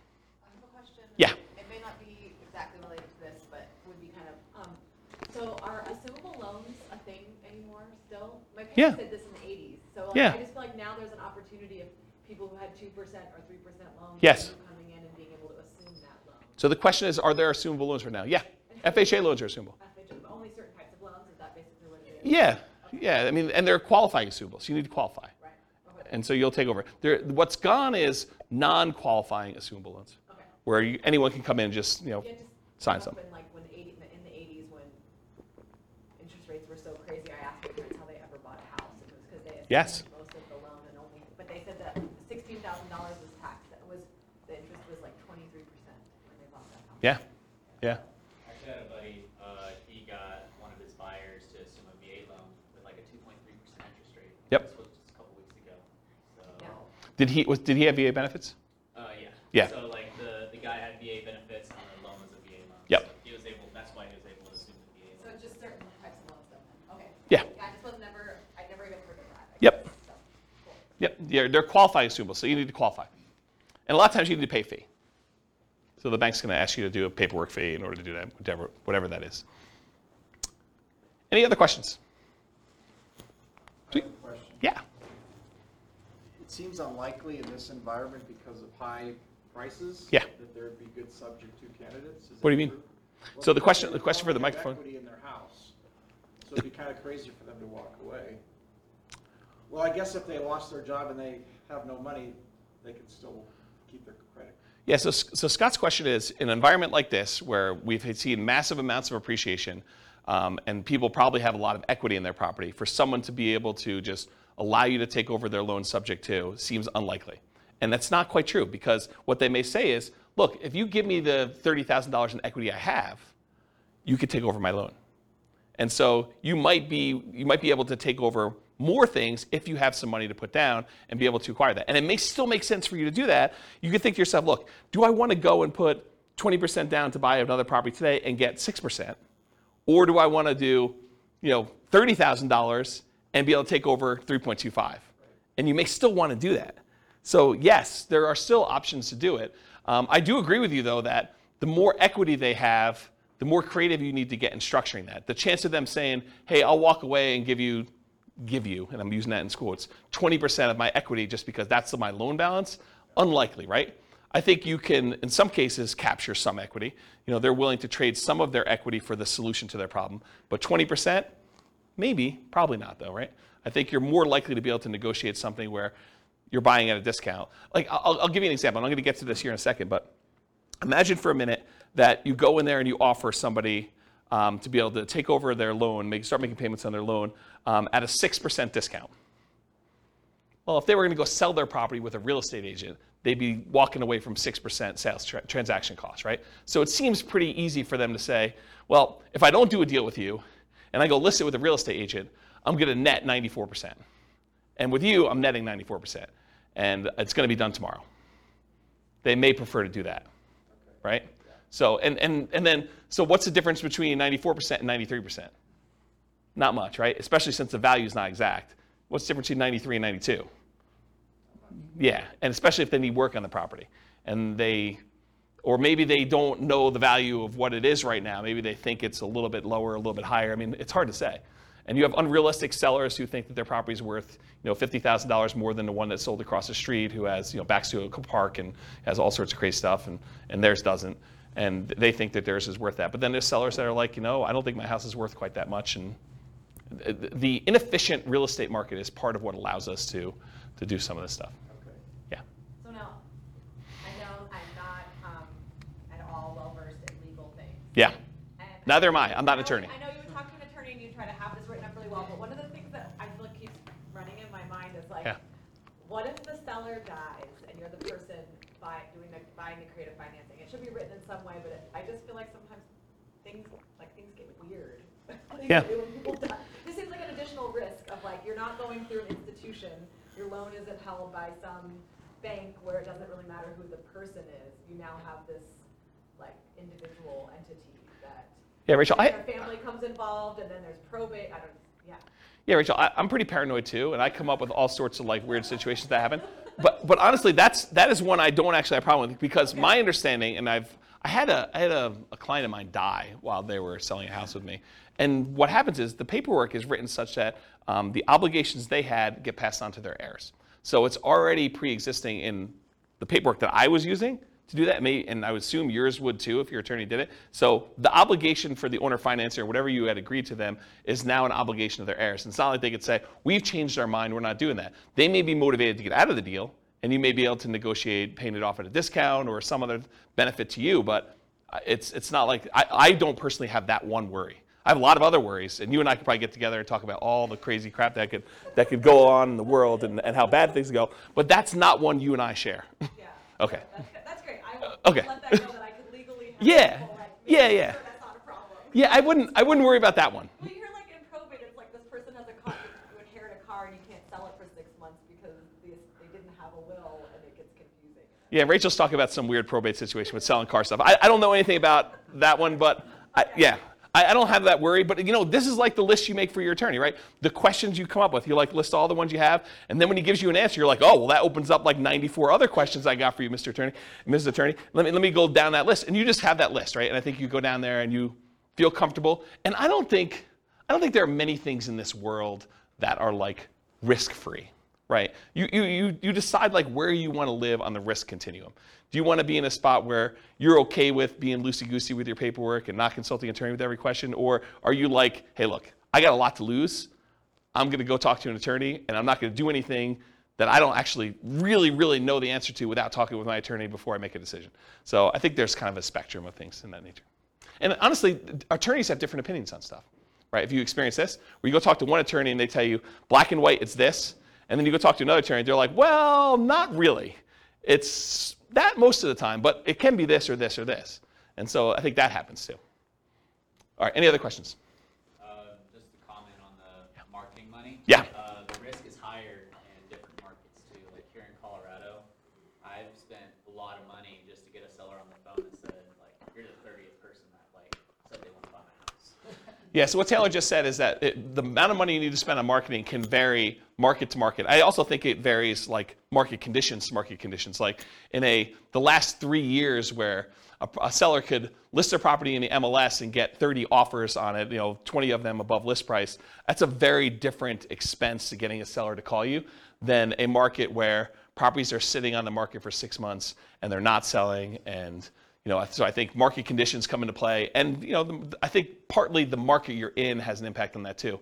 If you're trying to buy, like for the recording, we live in a market where there's this really nice part of Fort Collins called Old Town Fort Collins, and there's like a really nice row of houses where they're all really expensive and no one really wants to move from there, and it's all really in high demand. If you're doing marketing to try to find a deal there, I mean, that's kind of hard, right? Kind of tricky. Can you find them there? Sure, but I mean, you're stacking the deck against you trying to find properties in that thing. Okay, any questions on risk exposure? I actually might get close on time. This is really weird. All right, so profit speed. So what's the size of the profit, and how quickly do you see profit on these? So if you guys haven't seen this before, I'll do the short version of this. It's in a lot of the other classes, but these are the 5 areas of return for rental properties. There are really 4 areas of return for the rental, and then the return you get from the reserves you have sitting on the sideline. So appreciation, the tendency for property values to go up over a period of time. Cash flow, that's all the income you have coming in from the property, including rents and stuff like that, minus all the expenses, property taxes, insurance, maintenance, vacancy, property management, if I didn't mention that again, capital expenses, like all those things. So you subtract all the expenses out, whatever's left over is your cash flow. Tax benefits is usually the cash flow from depreciation. So when you rent the property out, you get this depreciation benefit. It's a phantom expense given to you by the government on your tax return. That means you pay less in income tax. And so whatever the amount you have to pay less in income tax is what we consider cash flow from depreciation for owning this property. And then how much you pay down on the loan. That's debt pay down. So those 4 areas of return, plus the area you get for the return you're getting on your reserves, gives you a total amount that you're earning. So what's the typical size you might see on this? Well, when you buy a property creatively, a lot of times you're buying it at a small discount or a big discount, depending on what you can negotiate. And so sometimes you'll get this forced depreciation. The amount you bought in year 1 that you got as a discount, plus in addition to that, whatever the appreciation is while you own the property. So if property values are going up, whatever it is, 3% a year, and you own it for 4 years, it's 3% the first year, 3% compounded the second year, 3% compounded the third year, 3% compounded the fourth year.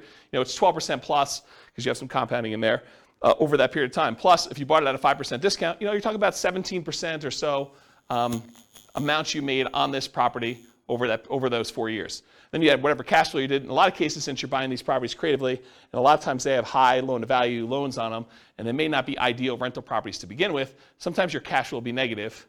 Your tax benefits are usually going to be positive, and they usually offset some of your cash flow. And then debt pay down, depending on the price of the property and the interest rates. The lower the interest rate, the more you pay down in debt, just in general, for the same amount of property there. So you combine all those together, you're talking about relatively big sums when you're doing it. It's not all up front though, right? So as far as when this happens, a lot of times you'll get an option fee from your tenant buyer. When the tenant buyer comes to you and they're like, okay, I would like to rent your property and I'd like the option to be able to buy it from you from a year or 2 or 3 or 4 down the road. A lot of times they'll give you an option fee up front. So whatever you negotiate could be $1,000, $5,000, $10,000, $20,000, whatever you negotiate with them in order to get, but you get a kind of a pop there at the beginning for that. And then you get ongoing cash flow from the rent on the property. Sometimes that's negative, sometimes it's not. And then you're going to get the big pop at the end when they cash you out or you sell the property. And so that's when usually the majority of the money comes in from doing these creative financing. Make sure I covered everything I wanted to.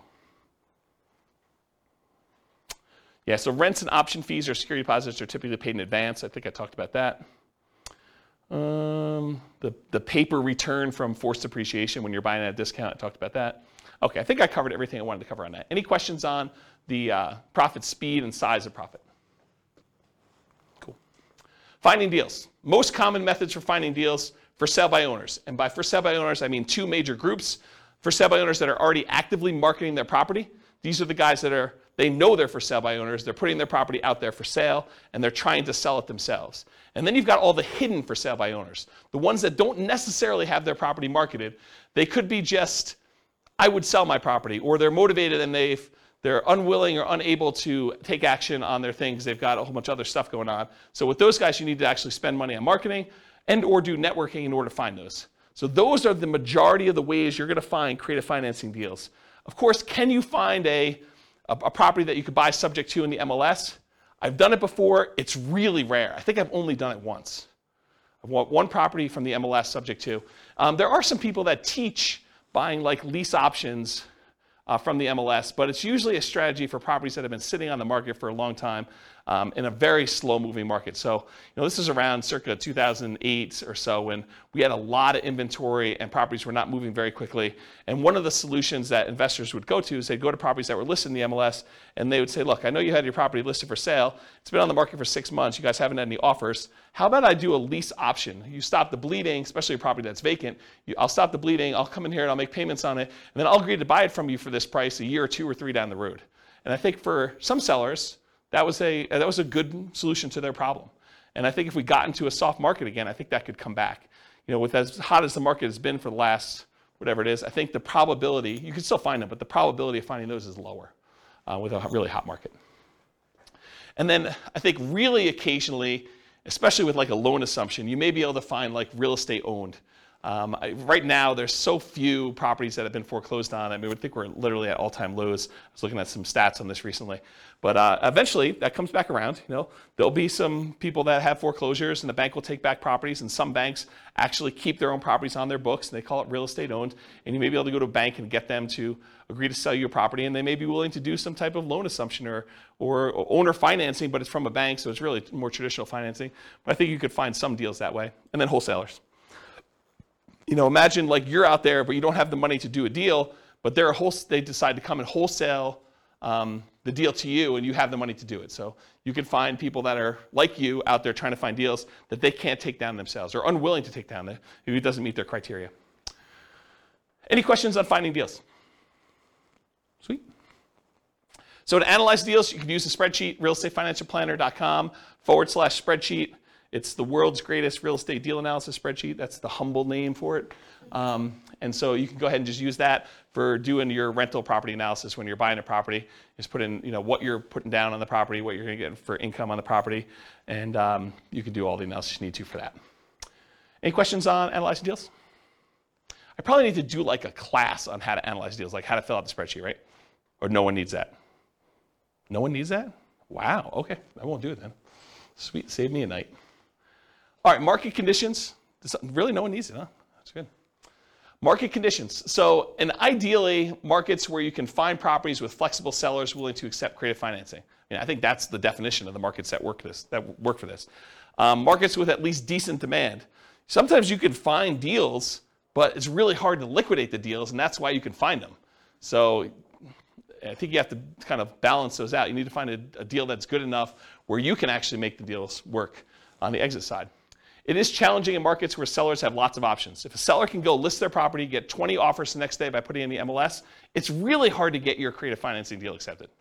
Really hard, right? If they have options of 20 offers, 5 of them are all cash, above asking price, no contingencies whatsoever. Another 10 of them are above asking price but with loans, and 5 of them are at list price or slightly below because they're just not in touch with reality. What solution do you offer them as someone coming in with creative financing, right? That's the hard part. You need to have a solution that you can offer to somebody that solves the problem. And if they have the ability to solve their problem another way, it's going to be really tricky for you. And then also a challenging market is low buyer demand. If you can't get rid of your property, if you can't put a tenant buyer in there, that's problematic. If it takes you 6 months to put someone in your property, that's going to be just going to be a challenge for you. You can make those numbers work, but you got to buy those deals a lot better. Okay? Any questions on market conditions? Cool. Accessibility, availability, these can be hard deals to find, no doubt about it. Got to do marketing in order to find them. Need to find sellers willing to accept creative financing. So you're usually solving a seller's problem. Watch out. Strong availability might mean it can be harder to sell in a reasonable time. One reason sellers can be motivated because it can be difficult property to sell. So there have definitely been deals where I'm like, yeah, I could see why you'd want anyone to come in and take over this property from you because I don't want this property either. It's bad. I just have no interest in dealing with the problems. I don't want to take on those issues. And so, there may be times when you're like, yeah, pass. Some markets are much easier than others. Talked about that. It's harder, but you might be able to invest in remote markets to find these deals. So it doesn't have to be your market. If you're in a market and your market's still on fire, you can go to other markets and do these. It's just different skills, different strategies. You got to start doing this remotely, and then you got all the challenges of doing remote investing. Can be done, but making trades. Can you use your retirement account to do these? Yes, you can. Yep. So you can do this, and because it doesn't have to be like non-recourse loans, and the lender's not going to set 35% down payments or whatever they're doing for doing loans to your IRA or your 401k. These can be very attractive to do in your retirement accounts. So because there's no pre-existing conditions from the sellers with their financing. We're taking over a loan subject to, we're getting an option or a lease option on a property. Could be definitely very attractive to do these. All right, so let's do some quantitative analysis.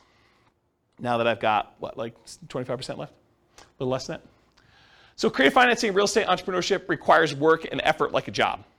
Okay, so even though we're going to compare it to other strategies that could be much more passive in nature, realize that some of the extra benefits that we're getting from doing these creative financing deals needs to be attributed to the actual work you're doing, the labor, putting in all these extra hours. It's not like just going and buying a regular rental and having a property manager manage it. You're doing work to do these.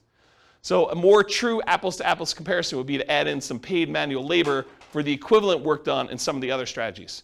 So if you're going to try to compare this to doing regular buy and hold, maybe you say, okay, well, this is buy and hold, plus I'm going to get a part-time job where I make $20 an hour and I work for whatever it is, 20 hours a week.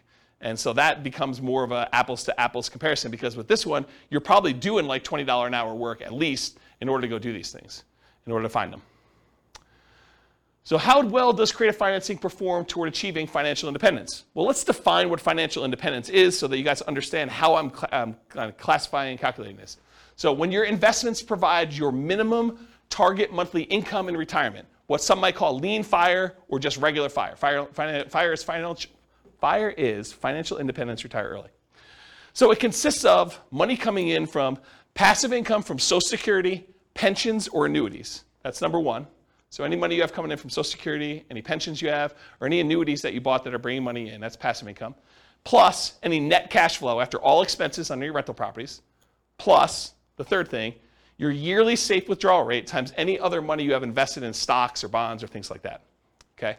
So you have $1 million in stocks times 4% safe withdrawal rate. That's $40,000 a year that's coming in, that's counting toward whether or not you're considered financially independent. Plus you have a certain amount of Social Security coming in. Plus maybe you have, I don't know, $500 a month coming in from cash flow and all your rental properties. You add all those up, if that number exceeds the amount that you need to be, the minimal amount you need to live, then you are considered financially independent. Okay, that's how I do my calculations. And if you haven't done this, there's a spreadsheet on the website. Anyone remember what the spreadsheet address is? I don't remember what it is. But if you go look up Ultimate Financial Independence Retire Early Budget, it walks you through all your expenses for like 3 different states in your life, and then you can put in your assets and it will do the calculations for you for whether you're financially independent or what you need to produce for that. Anyone come to that class to see the budget spreadsheet? You came to that? Was it a decent class? Yeah. Okay, good. Good. Yeah, so go watch the class and go download the spreadsheet. All right, any questions on financial independence? Cool. All right, so these are the changeable assumptions, and since it's been a few weeks, I'll remind you what they are. Even though I've covered these in other classes before. So this is based on, if you guys are listening to the Real Estate Financial Planner podcast, this is Norm and Norma. This is their situation. They're married. They're both 21 years old. They recently graduated from college, and they're working in a technology department of a large healthcare business. They have a total of $10,000 saved up right now, not each total.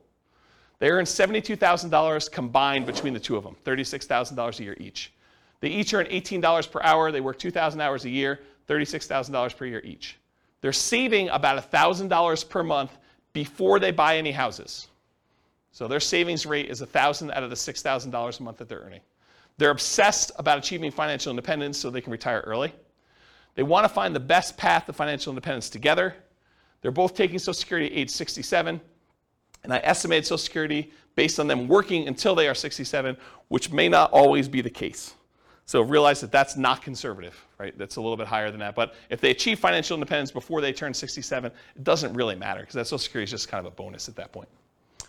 Okay, so these are their assumptions. What we've done over the last X number of classes is we've gone through a bunch of different strategies. We did a whole class on them doing buy and hold and how that looks for them achieving financial independence. We did one on them house hacking. We did one on them doing nomad. We did one on them doing fix and flips. Tonight we're doing creative financing. We're going to find out how them doing creative financing impacts their ability to achieve financial independence.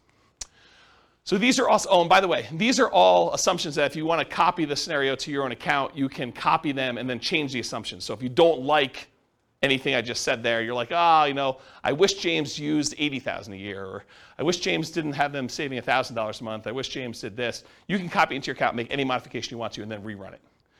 We're modeling this for 60 years. We assume their effective income tax rate is 17.85%. That's based on $72,000 a year. 3% inflation rate, it's really funny. It's like 9% this month, right? But 3%, I think, over a long period of time is a reasonable assumption, even though we're in this really crazy high environment right now. That's what 3% is, like a real data-based number. Like, go look back over historical data. Over a very long period of time, it's like 3. Mortgage interest rates, I'll show you those on the next slide, but they're on your handout too. If you didn't get a mortgage handout sheet, did you get a mortgage handout sheet? Can I have yours? You guys have your own copies, right? Yep. You guys got them too, right? Everyone got a mortgage sheet? We'll talk about those in the next slide, but those are the interest rates I used. Then a 4% yearly safe withdrawal rate. We're saying they need $5,000 a month for their target monthly income in retirement in today's dollars. So that does increase with inflation over time, but it's really like $5,000 in today's dollars. And their ideal lifestyle, if they can get there, is $10,000 a month. I'm not going to use that in the presentation, but that is a true statement. Okay. This is the mortgage rate handout sheet. In the middle section, it shows you all the different interest rates for the different loans for owner-occupant and for investment properties and stuff. So those are the assumptions I've used on the different classes. Today's class, I think we're using 5%. which is sort of like a between the investor loan and the owner-occupant rates that are even on there. Because we're assuming we're coming out of like a really good interest rate environment. I didn't want to handicap them too much, but I didn't want to use like 2.5 or whatever it is, because I didn't want it to be too good. Okay, so really young eyes, whoever can read this. What's line 3, Rachel? Okay, so here we go.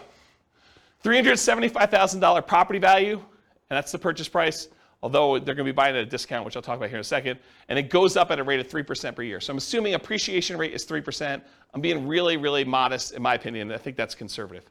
Anything better than that helps them while they own the properties. It hurts them a little bit when they're buying more expensive properties in the future, but it helps them for the ones they own. They're taking over debt, so we're assuming they're doing some like a subject to or wrap financing or something like that. And I've set the default that says they're getting a 6% discount from the after repaired value.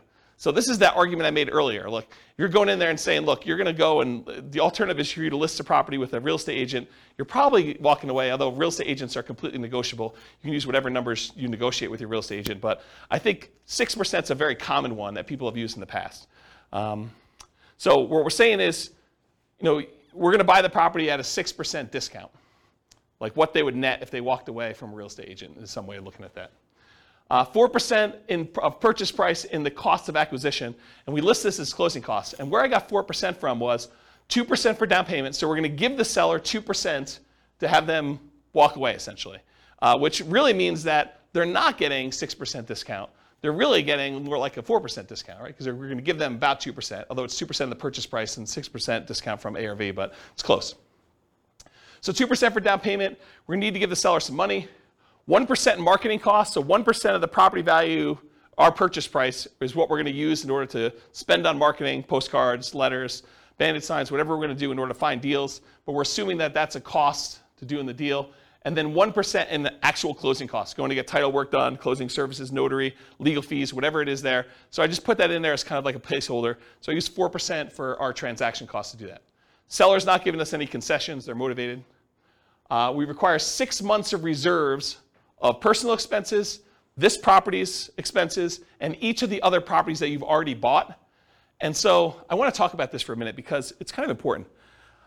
I use 6 months of reserves because I think it's prudent for you to have these reserves, right? I think you acquiring rental properties and not having your personal reserves and you not having reserves for the other rentals you have or you having reserves for the one you're about to buy, I think is kind of silly. But I did run some variables. I ran some variations on these.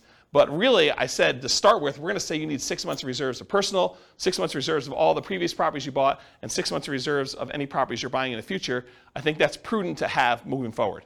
And so you need to have all those reserves in order to be able to buy the next property.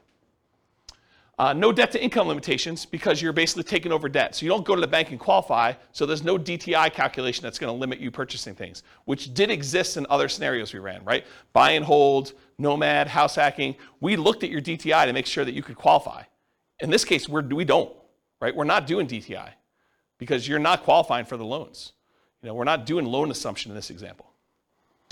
You're getting 1.5% of your purchase price back as a rebate from the tenant buyer when buying. So after you buy the property, I'm assuming that your tenant buyer is going to come up with at least 1.5% down. In this case, it is 1.5%, but I think that's a fair number to use. It's going to be about $6,000, something like that, right? This gets applied to a credit when they buy it from you in 4 years. Now, the math, the way that we model this is not great for how we give the credit back, but I did include it in a really rough sort of way, but it's not perfect. I just wanted to warn you about that. We're using a 5% interest rate that you're taking over on the loan and that you are paying PMI. They do have PMI on their loan. They didn't put that much down, so they got private mortgage insurance. We're using a 360-month loan, 30 years. $2,600 per month in rent, but rent also increases at that same inflation rate, 3% per year. You're likely to have negative cash flow if you ignore that upfront option fee you got and you ignore cash flow from depreciation. So a lot of folks, a lot of creative real estate investors will think about that option fee as some offset to their cash flow, right? If you get, as an example, if you get $2,400 as an option fee, isn't that sort of like an extra $200 a month for the first year in rent? So if you were like negative $100 a month on rent, but you got $2,400 in the option fee, it's not really negative $100 a month in rent if you really got the option fee up front. You just got like prepaid rent up front. Now it does count as a credit to them when they buy, so it's not like it's really that way, but it does offset some negative cash flow. And if you're getting $6,000, that offsets a lot of negative cash flow, right? If you get $6,000 option fee up front, it's like $500 a month for the first year, or $250 a month for 2 years, or whatever that is for 3 years. I can't do the math in my head. So we're not counting that. We're not thinking about that. We're not counting the cash flow from depreciation. 3% of the monthly income is the assumed vacancy rate.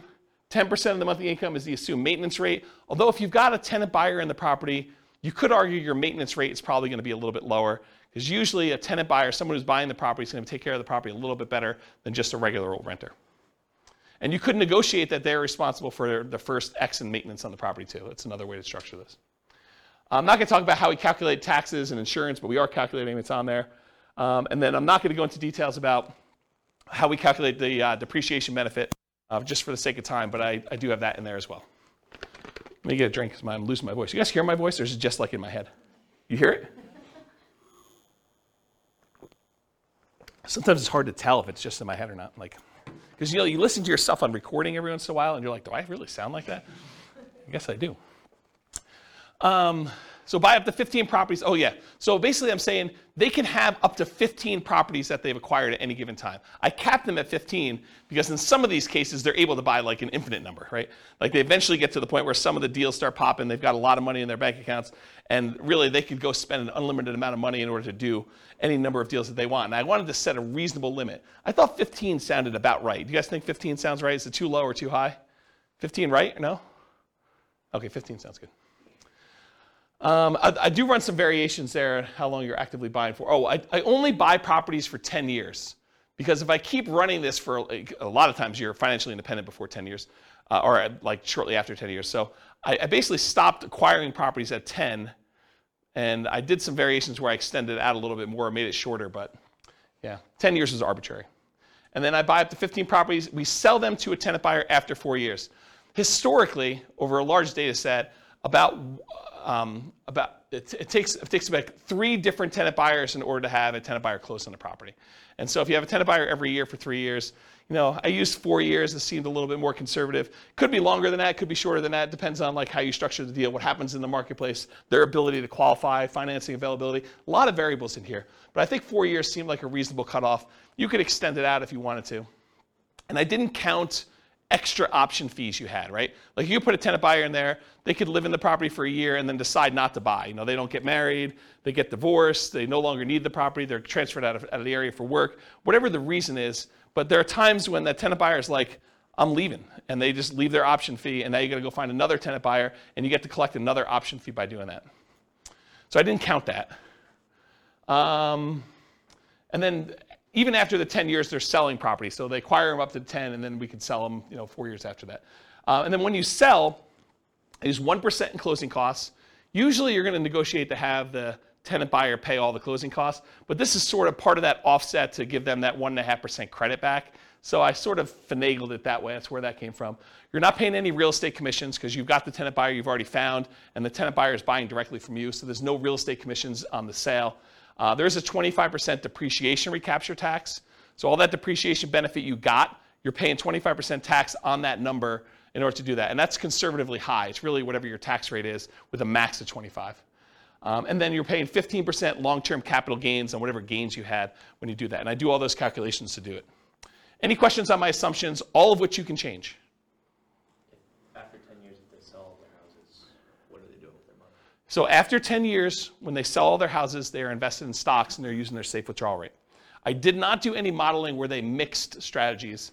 The challenge with this stuff is there are so many different variations. Like once they're done doing all this stuff, do they do short-term rentals? Do they nomad? Do they house hack? Do they do buy and hold?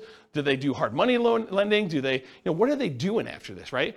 And so, I could sit here and teach classes for weeks just with, oh, now they're going to do this. And you're like, okay, I'm not coming to that class. I came to the last one where they did something really, really similar, right? So this is sort of like pick one and stick with it. But I will add, you could go and model whatever you want, or if you're unwilling or unable to do the modeling, get me on the phone and we can do a paid consultation or something to do it. So, all right, any questions on assumptions? All of which are changeable. Cool. All right, now I'm going to run through the numbers from previous classes really quick. I'm not going to go into really crazy details, number one, because of time, but number two, also because if you go watch the buy and hold class, I go through the assumptions for how to get all of these. If you go through the house hacking class, I go through all the house hacking ones. You go through the Burr one, I go through all the Burr ones. So like I walk you through exactly how we do all that, and then at the end, I'm going to show you the ones for creative financing, which I will take some time. So if they did all stocks and didn't buy any real estate, it takes them 40 years in order to be financially independent. If they go and they do buy and hold strategies, there's a whole bunch of different strategies, everything from buying one owner-occupant property and buying stocks, that takes 33 years. Buying 20% down payment rentals, that's 31.42 years. Buying 25% down payment rentals, that's a little faster at 28.67 years. Buying 15% down payment rentals with PMI as an investor, that's 33.5 years. There's a whole bunch of stuff where then you buy an owner-occupant, then you buy 20%, 25%, or 15% down rentals. Those are a little bit faster or slower depending on which one you're comparing it to. There's a whole bunch of ones where you do short-term rentals. Those are really fast, 23 to 24 years for those. There's ones where you buy an owner-occupant property, then you do short-term rentals. Those are a little bit longer than you just buying straight short-term rentals, but you kind of get the idea. So because of time, I'm not going to go into a lot of detail, but you see the numbers, and if you want more information on buy and hold, you know that there's a separate podcast episode for that, correct? Awesome. This is Nomad summarized. If you go buy 10 Nomad properties with 5% down, it's 26.5 years. If you buy 10 fixer-upper Nomads, it's 19.58 years.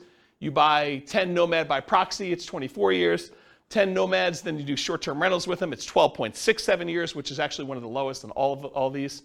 You buy 10 Nomad properties and you get the house hacking roommates, either one roommate, two roommates, or three roommates, or four roommates. It ranges from 21, almost 22 years down to 17 years about with those different ones.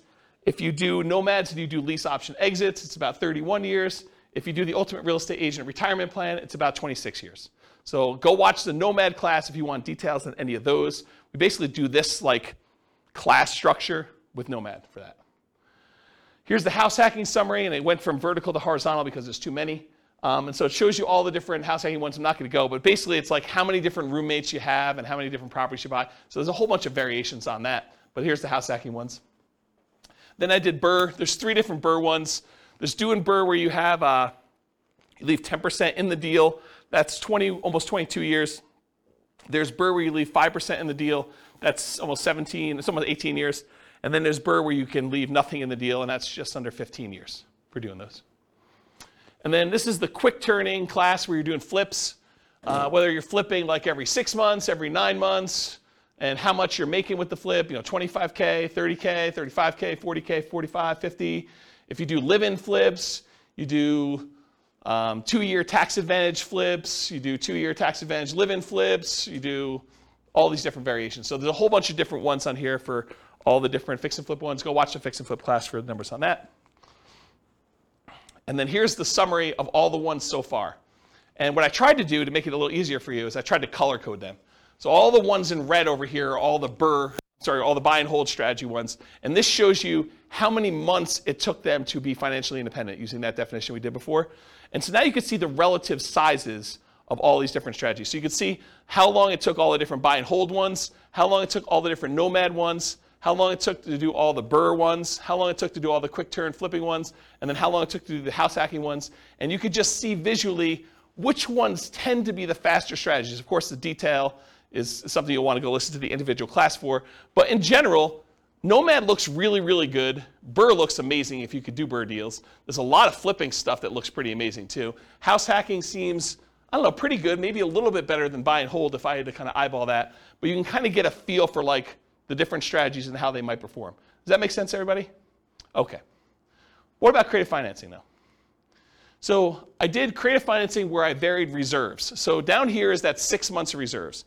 If you do the creative financing deals as I described with all my assumptions before, but you mandated you had 6 months of personal reserves, 6 months of reserves of the property you're about to buy, and 6 months of reserves for every other property that you purchased so far, it takes 17.42 years in order for you to be financially independent. And you stop acquiring after 10 years. So basically that's how long it takes you to do it. If you drop down to just 5 months of reserves for all 3 of those, you drop down to 15.42 years. So you save 2 years by doing that. If you drop down, you only have 4 months of reserves for each of those. You drop down to 14.25 years. If you do 3 months of reserves, it's just under 13 years. You do 2 months of reserves, which I think is pretty risky. in my opinion. I think 3 months is probably pretty risky too, but 2 months I think is pretty aggressive. That's 11.67 years before you're financially independent doing this strategy. And if you decide you're crazy enough to do this with just 1 month of reserves, you can be financially independent under 9 years.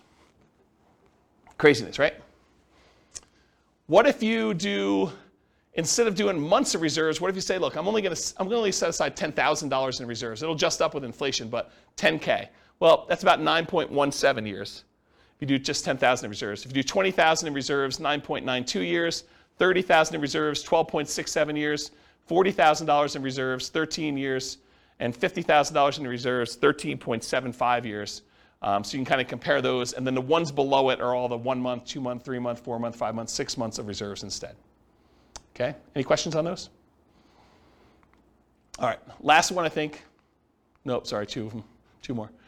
So this is how big of a discount you got. So we've been doing this one so far, which was 6 months of reserves and getting that 6% discount, right? Like basically what a real estate commission might look like. Real estate commissions are whatever people negotiate, but 6% looks pretty familiar. But 17.42 years, that's the 6 month one. What if you were able to get a little bit bigger discount, like 8%? That's 13.67 years. What happens if you're able to get 10% of discount? That's 11.92 years. What happens if you're able to get a 12% discount when you buy them? That's 10.67 years. So getting a discount does matter, in doing this. What about by buying period? What if you said, I'm only going to do this for 5 years? Well, it takes you 35 years in order to become financially independent. If you only do it for 5 years, then you just let your money grow in the stock market. And remember, they're saving about $1,000 a month. Okay? What if you do it for the 10 years I said? That's at 17.42 that we covered already. And then if you decide to do this for a little bit longer, 15 years, you're financially independent after 12.67 years. So a little bit faster if you decide to do it longer. So I just wanted to show you that. Okay, so this is the same thing I showed you before. Now I just slid in this whole red section here for all the creative financing so that you can get a visual of like how effective these are compared to these other strategies. And it's super effective, right? I mean, I think the creative financing ones, and I did all the variations that we just covered, it's pretty fast compared to almost everything else we've done. It becomes one of the fastest strategies depending on like what you do and your assumptions about it for doing that. Is that surprising to anybody? A little bit? A lot of work though, right? It's not like doing Nomad. You just buy a property every year and you live there. This one's like you're out there hustling and buying properties and doing things and putting tenant buyers in there and negotiating and structuring all that. Any final questions on this? Is that helpful? It's like this slide, especially with the colors. I took a lot of time to write the color thing for you guys. I had to write special code for that. Like it was non-trivial. We good? Okay. So in conclusion, the assumptions for this modeling matters a lot. You're doing different price properties, you're doing different rents coming in, you do different discounts, you're doing it for a longer period of time, they're saving more or less. I mean, because they don't even get enough money to buy their first creative deal until they come up with 6 months of reserves, which isn't instantly. They only had $10,000 saved up front. So it took them a while just to get to the point where they have enough in reserves and money for marketing and closing costs and everything else before they can even buy their first property. So if you change any of those assumptions, this changes everything. That's why the assumptions matter so much. So if you change reserves or market conditions, the appreciation rate, rent appreciation rate, the price, interest rate, rent, vacancy rate, maintenance, property management, tax, insurance, all those things are going to have an impact on those numbers. The stock market rate of return or what you're investing in, and it's not just the return, it's also your risk profile. Investing in the stock market is a very different risk profile than investing in bonds or crypto, if you guys are into that, right? Their target monthly income retirement. We said they needed $5,000 a month in order to be financially independent. If it was $8,000, that's very different numbers as well. The safe withdrawal rate for any money they have in the stock market, that's going to come into play. The number and the frequency at which you buy these properties is going to be a factor. And then how big of a discount or the profit you make on each deal or the cash flow you make on each deal is all going to matter too. Then the strategies that work best in that market may differ. So just because I used all these assumptions doesn't automatically mean creative financing is always better, or house hacking is always better, or BRRRR is always better, or whatever. Like different markets will have different ones that are better. So you do the math for your situation, and you can go to realestatefinancialplanner.com/model, and over time, it's not all done, but over time, the reason why I'm doing the individual city podcast is going to have each of the cities have their own numbers done for these. So I'll pick whatever the city prices of houses are for there, and their rents and their taxes and their insurance, and I'll run through all the buy and hold, all the house hacking, all the nomad, all the creative ones, and I'll show you the numbers for that city specifically, and that'll all be at that realestatefinancialplanner.com/model page. You'll just pick your city, and I'll do it, and then you can copy your city to your thing and make adjustments from there, and then I'll be able to show you which cities are better, which I haven't really done a lot of work on, but that's where we're headed with that. Yeah, questions? Remind me for the reserves. Yeah. What assumptions do you assume they're invested? Do you just assume they sit in a stock market? Okay. Yeah. So instead of modeling and saying, okay, they're 10% in cash and 90% in stock market, I said, look, we're just going to simplify this down, and all of it's at 8% in the stock market. Okay. I thought that was it. I just Yeah. there was Yeah. a separation between that and like other investments. Yeah, we can model it differently. It's just a pain in the butt. And for the level of detail we're doing, I mean, there's so many things that are variable in this stuff that we're just not making variable at. I just remember you talking about reserves the same way before, so that's why I was. That's the benefit of me teaching the same class 10 times, is that I say something different one time, and you're like, oh, I didn't realize he was talking about it that way. Yeah. Okay, any questions? Because that's all I got, and I am like at time, and COVID voice and everything. Is that helpful?